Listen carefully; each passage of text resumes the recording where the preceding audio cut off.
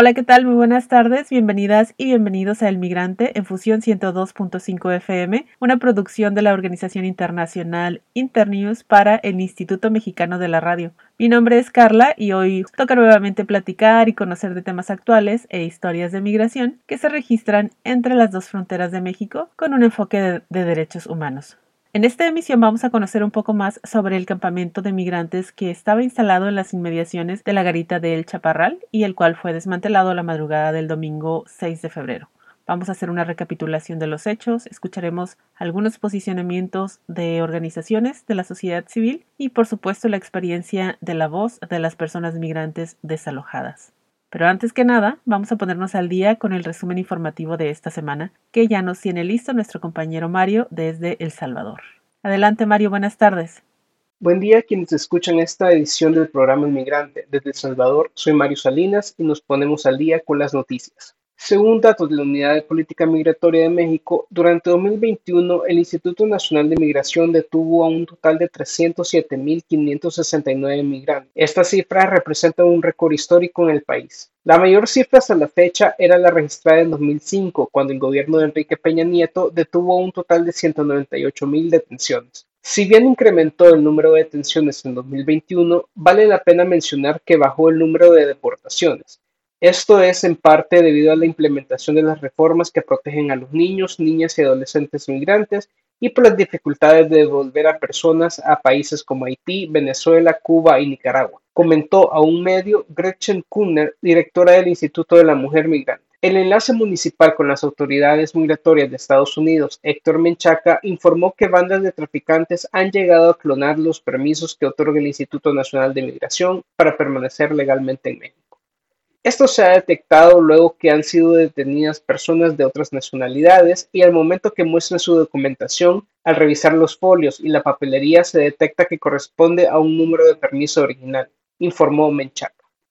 Al mismo tiempo, añadió que el permiso que se les otorga es con el fin de transitar libremente, pero esto ha provocado también una crisis en las ciudades fronterizas, hasta donde llegan para intentar cruzar de forma ilegal a través de la frontera de Estados Unidos. A muchos los han engañado los traficantes al decirles que cruzando el río Bravo se les otorgará asilo, pero se han llevado la sorpresa de que son deportados porque el gobierno de Estados Unidos tiene suspendidos esos trámites, mencionó Menchaca. Según el reporte Atrapadas en la incertidumbre y el peligro, creado por el Instituto para las Mujeres en la Migración y la Comisión de Mujeres Refugiadas, los periodos de espera prolongados por las políticas migratorias de México y Estados Unidos empeoraron la situación de vulnerabilidad de las mujeres que durante 2021 buscaron protección internacional. A menudo las mujeres tienen que esperar sus procesos durante periodos prolongados, en circunstancias precarias y peligrosas, tanto en las fronteras norte y sur de México, señala el reporte. De acuerdo con datos oficiales, el 41% de las más de 130.000 solicitudes de asilo que fueron recibidas en 2021 fueron hechas por parte de mujeres. De estas, el estudio mencionó que las mujeres experimentan violencia en México y no se sienten seguras en las ciudades de la frontera sur y norte del país y les preocupa que las puedan seguir sus agresores. La organización Human Rights Watch denunció que los protocolos de protección al migrante de Estados Unidos para México, conocido como Permanecer en México, exponen a más de 21.300 niños en condiciones peligrosas en las ciudades de la frontera. Según detalla la organización, algunos de estos menores pudieron volver a ingresar a Estados Unidos entre febrero y agosto de 2021, durante los primeros meses de la administración de Joe Biden. Sin embargo, las autoridades detuvieron el proceso en agosto, dejando atrás a más de 15.000 niños, niñas y adolescentes. Con los esfuerzos para rendir cuentas y procesar a esos niños, niñas y sus familiares detenidos por tiempo indefinido, la administración Biden ha dejado varados a los solicitantes de asilo vulnerables y deberían revertir el rumbo de inmediato, señaló la investigadora de derechos humanos Ari Sawyer. Para finalizar esta sección, la Comisión Nacional de Derechos Humanos de México pidió a las autoridades migratorias que se agilicen los procesos que ayudan a cerca de 2.000 migrantes a obtener documentos para regularizar su estancia en México o permitirles viajar por el país sin ser detenidos. Se ha solicitado a la Institución Nacional de Migración y a la Comisión Mexicana de Ayuda a Refugiados la creación inmediata de grupos de trabajo para agilizar los trámites de regularización migratoria o el reconocimiento de la condición de refugiado, señaló la Comisión de Derechos Humanos. ¡Atención a esto! ¡Por el flanco derecho!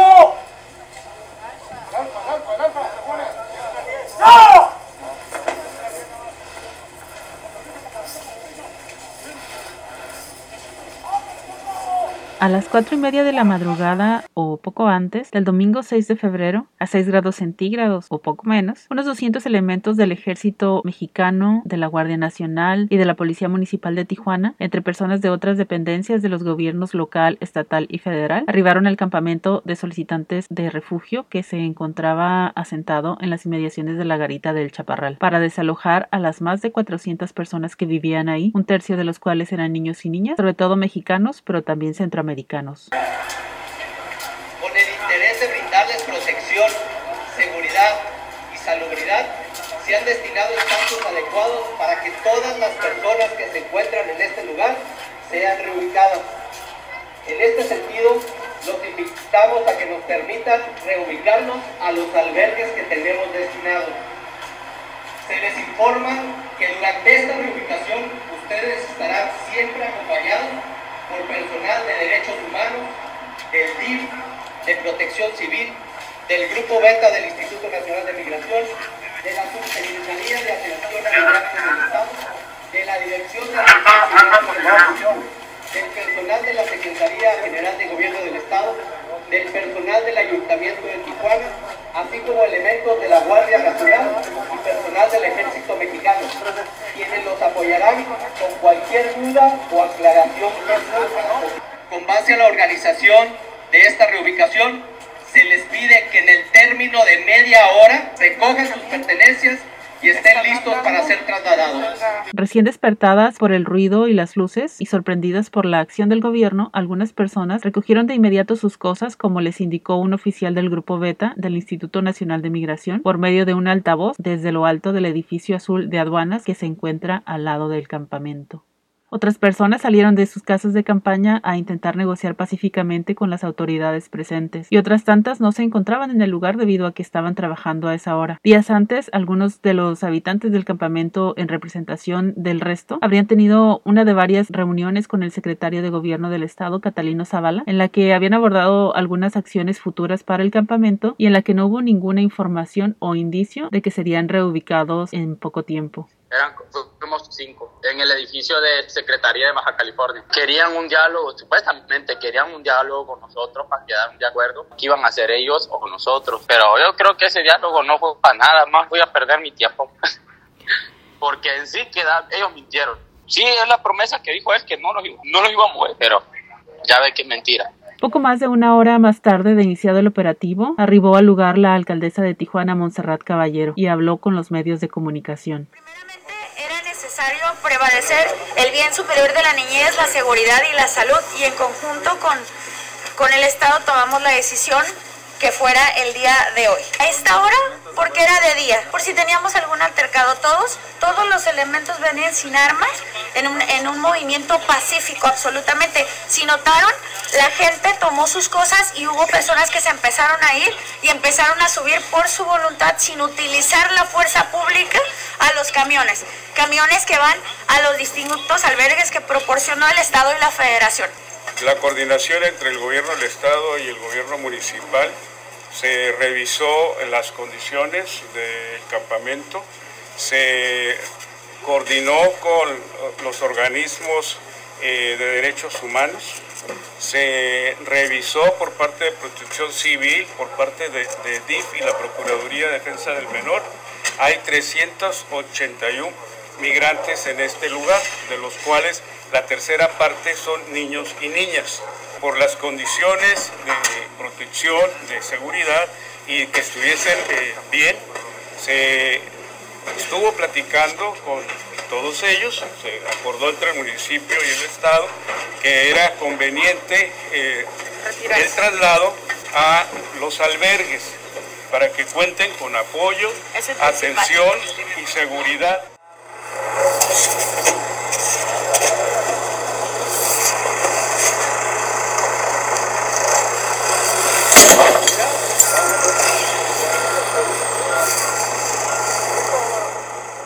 Las casas de campaña y demás instalaciones donde vivían las personas que esperaban el cambio de política de Estados Unidos para solicitar asilo fueron removidas por completo alrededor del mediodía del domingo.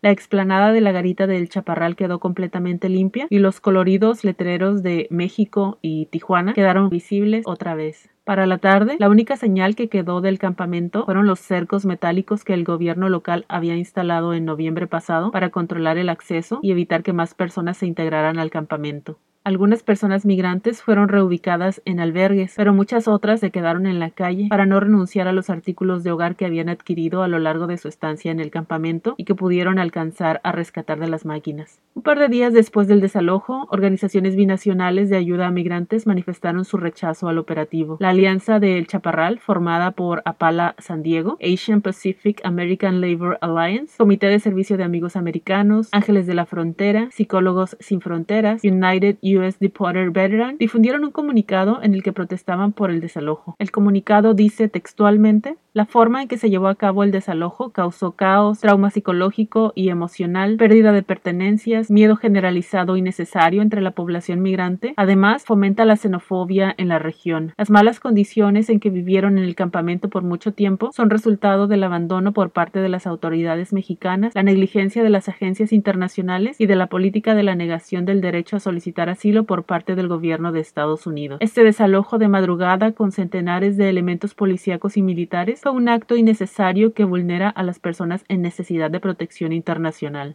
También organizaciones de otras ciudades fronterizas como Ciudad Juárez dieron su postura, tal como la Asociación Derechos Humanos Integrales, DIA.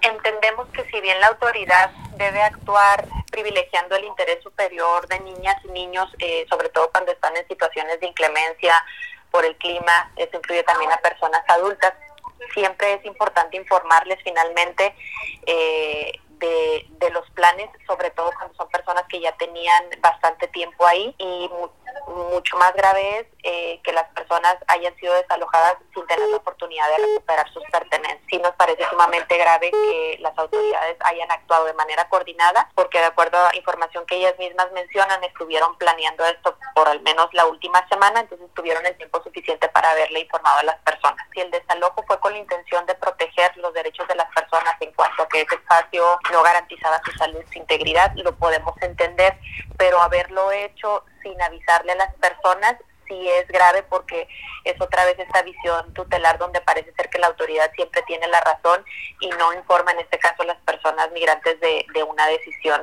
con respecto a la retirada. Y sin violencia AC. Y definitivamente niños, niñas, adolescentes que vienen acompañando a mujeres, a hombres, a sus padres, madres en esta cuestión de movilidad, van teniendo una pérdida de identidad. Definitivamente primero abandonan su hogar, en donde lo poco o lo mucho que tengan es lo que ellos conocen, son sus apegos, es el espacio donde ellos se sienten ya sean seguros o seguras. Luego llegan a otro espacio en donde vuelven a sentir algo de seguridad, no vuelven a sentir todo el traspaso, son riesgos, pues no se adaptan, no bien un espacio seguro donde descansar. Al llegar a un espacio de albergue, de acogimiento, de como lo llamemos, ellos nuevamente intentan adaptarse a esta parte de un espacio seguro, que ellos logran identificar como ese espacio seguro. Por como sabemos que se dieron las cosas, porque no hay más información, definitivamente pues es un impacto fuerte, en donde nuevamente viene la incertidumbre de saber ahora dónde vamos a estar. Algunas han sido separadas de su madre o de su padre, entonces otra vez esta incertidumbre de qué va a pasar, hacia dónde van, volverán a tener un espacio seguro, y lo poco que logran ellos de generar de estabilidad y de apego, pues lo vuelven a perder. Entonces sí creo que es importante que los programas tengan una continuidad en donde pensemos en el interés superior de la infancia, garantizárselos al menos el derecho a un espacio digno de convivencia, de dónde vivir, ¿no? Este campamento de personas que esperaban solicitar asilo en Estados Unidos tuvo hasta 4,000 habitantes de Guatemala, El Salvador, Honduras, Nicaragua, Haití, Rusia, Venezuela, Perú, Colombia, República del Congo, Burkina Faso y por supuesto México, entre otros países. Este no tenía ya ningún apoyo de organizaciones internacionales o nacionales de ayuda humanitaria y muy poco del gobierno. Así fueron adaptando el lugar a sus necesidades, haciendo instalaciones eléctricas clandestinas, adquiriendo equipo de cocina para dormir, entre otras. A lo largo de la existencia del campamento hubo denuncias informales de desaparición de personas, abusos sexuales a mujeres, violencia en sus diferentes manifestaciones, consumo y venta de droga, liderazgos problemáticos, entre otros incidentes de variada gravedad. Con la entrada del actual gobierno local, se logró dar orden y seguridad gracias a la vigilancia permanente con agentes policíacos, el cercado metálico que se colocó alrededor del campamento y la realización de censos periódicos. Sobrevivían mayormente de donaciones que hacían iglesias y organizaciones estadounidenses, pero también de los empleos que tenían muchos de ellos. El campamento estaba a punto de cumplir su primer aniversario. El 18 de febrero pasado, migrantes se instalaron en protesta por el bloqueo a las solicitudes de asilo debido a la norma del título 42 establecida desde el gobierno de Donald Trump y refrendada por el de Joe Biden, que bajo argumentos de salubridad en relación con el COVID-19 retorna de manera inmediata a personas que intenten cruzar a pedir asilo en Estados Unidos.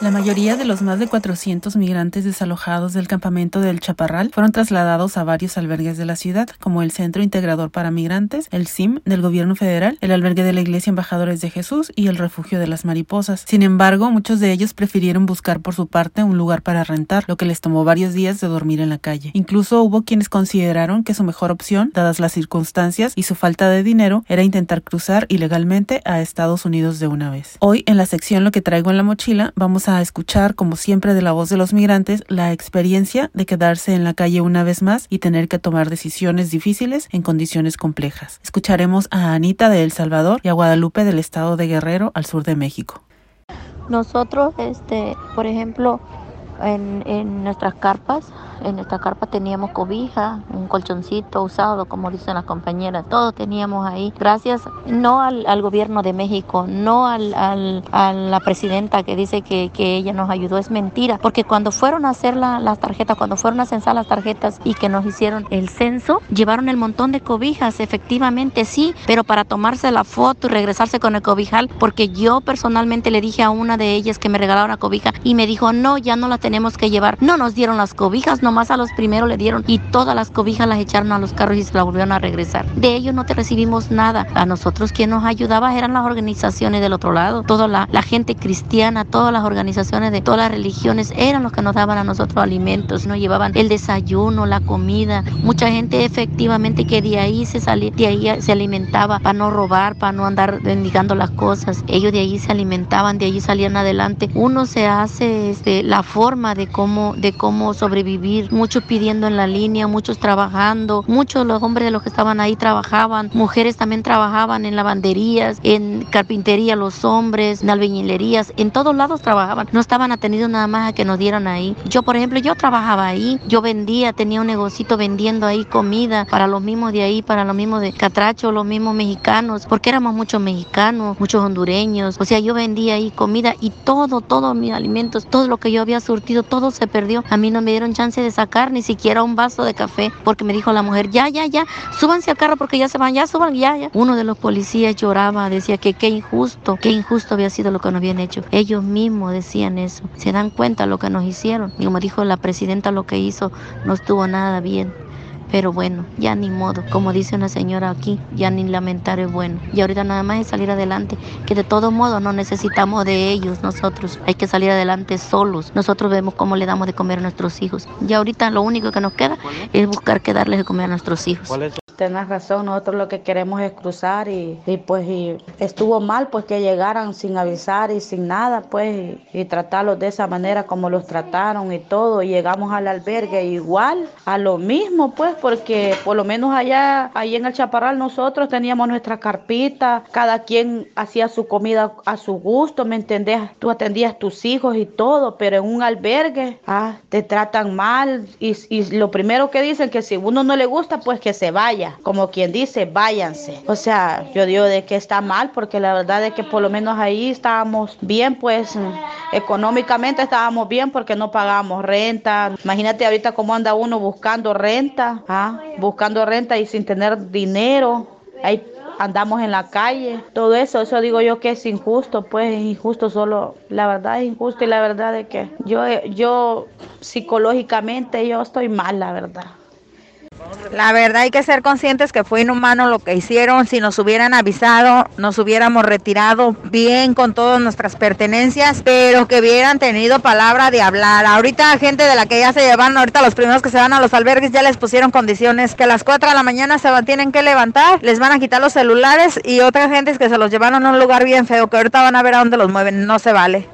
Yo igual, yo me fui para el albergue, pero me salí también, porque ahí lo tratan mal a uno, lo discriminan mucho y a los niños con una media palabra que ellos digan o tal vez no se saben expresar, ya a ellos como que les ofende que los niños les hablen así. La verdad es que no deberían de ser así, y por ese motivo es que a veces uno se sale, porque a veces ni comida no dan, y hay mucha gente que vienen a dar comida hasta después de 3, 4, 5 horas y todo eso. Lo primero que no nos gustó fue que nos quiten los teléfonos. Los teléfonos son privados y los teléfonos son para que nosotros mismos nos comuniquemos con nuestras familias, porque sabemos que venimos arriesgándonos. Nosotros venimos a pedir asilo, nosotros venimos porque no podemos estar en nuestro lugar de origen. Pues muchos sus países, yo por ejemplo que soy mexicana, te puedo decir que mi estado es un estado muy peligroso. No creo que no sepan cómo está Guerrero, cómo está Michoacán. Entonces nosotros venimos arriesgándonos aquí mismo. Yo como mexicana me vengo arriesgando aquí mismo, que aquí mismo yo pierda la vida o me quiten una de mis hijas. Entonces imagínense que nos sacan a la calle sin saber qué hacer, y los albergues nos quitan los teléfonos. Entonces, ¿cómo me voy a comunicar con uno de mis hijos o algún familiar que me hablen? Entonces yo no me puedo, le digo, quedar sin comunicación con mis hijos. Yo tengo que hablar con ellos, yo tengo que hablar con mi madre enferma. Yo no puedo estar en un albergue sin teléfono, sin comunicarme con ellos. Bueno, si mi opinión cuenta, te puedo decir que lo primero que no nos gustó fue que nos quiten los teléfonos. Los teléfonos son privados y los teléfonos son para que nosotros mismos nos comuniquemos con nuestras familias, porque sabemos que venimos arriesgándonos. Nosotros venimos a pedir asilo, nosotros venimos porque no podemos estar en nuestro lugar de origen. Pues muchos sus países, yo por ejemplo que soy mexicana, te puedo decir que mi estado es un estado muy peligroso. No creo que no sepan cómo está Guerrero, cómo está Michoacán. Entonces nosotros venimos arriesgándonos aquí mismo. Yo como mexicana me vengo arriesgando aquí mismo, que aquí mismo yo pierda la vida o me quiten una de mis hijas. Entonces imagínense que nos sacan a la calle sin saber qué hacer, y los albergues nos quitan los teléfonos. Entonces, ¿cómo me voy a comunicar con uno de mis hijos o algún familiar que me hablen? Entonces yo no me puedo, le digo, quedar sin comunicación con mis hijos. Yo tengo que hablar con ellos, yo tengo que hablar con mi madre enferma. Yo no puedo estar en un albergue sin teléfono, sin comunicarme con ellos. Vaya, gracias a Dios que hasta allá pues nosotros a ver qué va a pasar con nosotros. Aquí estamos esperando que mucha gente se van a ir a rentar y otra gente no hayan qué hacer, y nosotros pues apenas sacamos nuestra ropa, lo demás quedó tirado. Y bueno, ayer hasta habíamos ido a comprar cosas de comer para comer, y bueno, a ver qué Dios nos prepara. Porque yo ando con 2 mis hijas, no más, soy madre soltera y no hay ni posibilidades que uno se aviente, porque si lo agarran lo regresan a uno. A ver qué dice Dios. Y eso es todo por esta emisión. Para saber más de este proyecto de periodismo humanitario, por favor visiten la página www.internews.org/El Migrante. Nosotros les esperamos dentro de 2 semanas en punto de la 1 de la tarde por esta su estación Fusión 102.5 FM. Gracias al equipo de producción de Internews y al personal de IMER. Y muchas gracias a usted que escucha y se informa en El Migrante. Hasta el próximo episodio. Cuídese, que le vaya muy bien.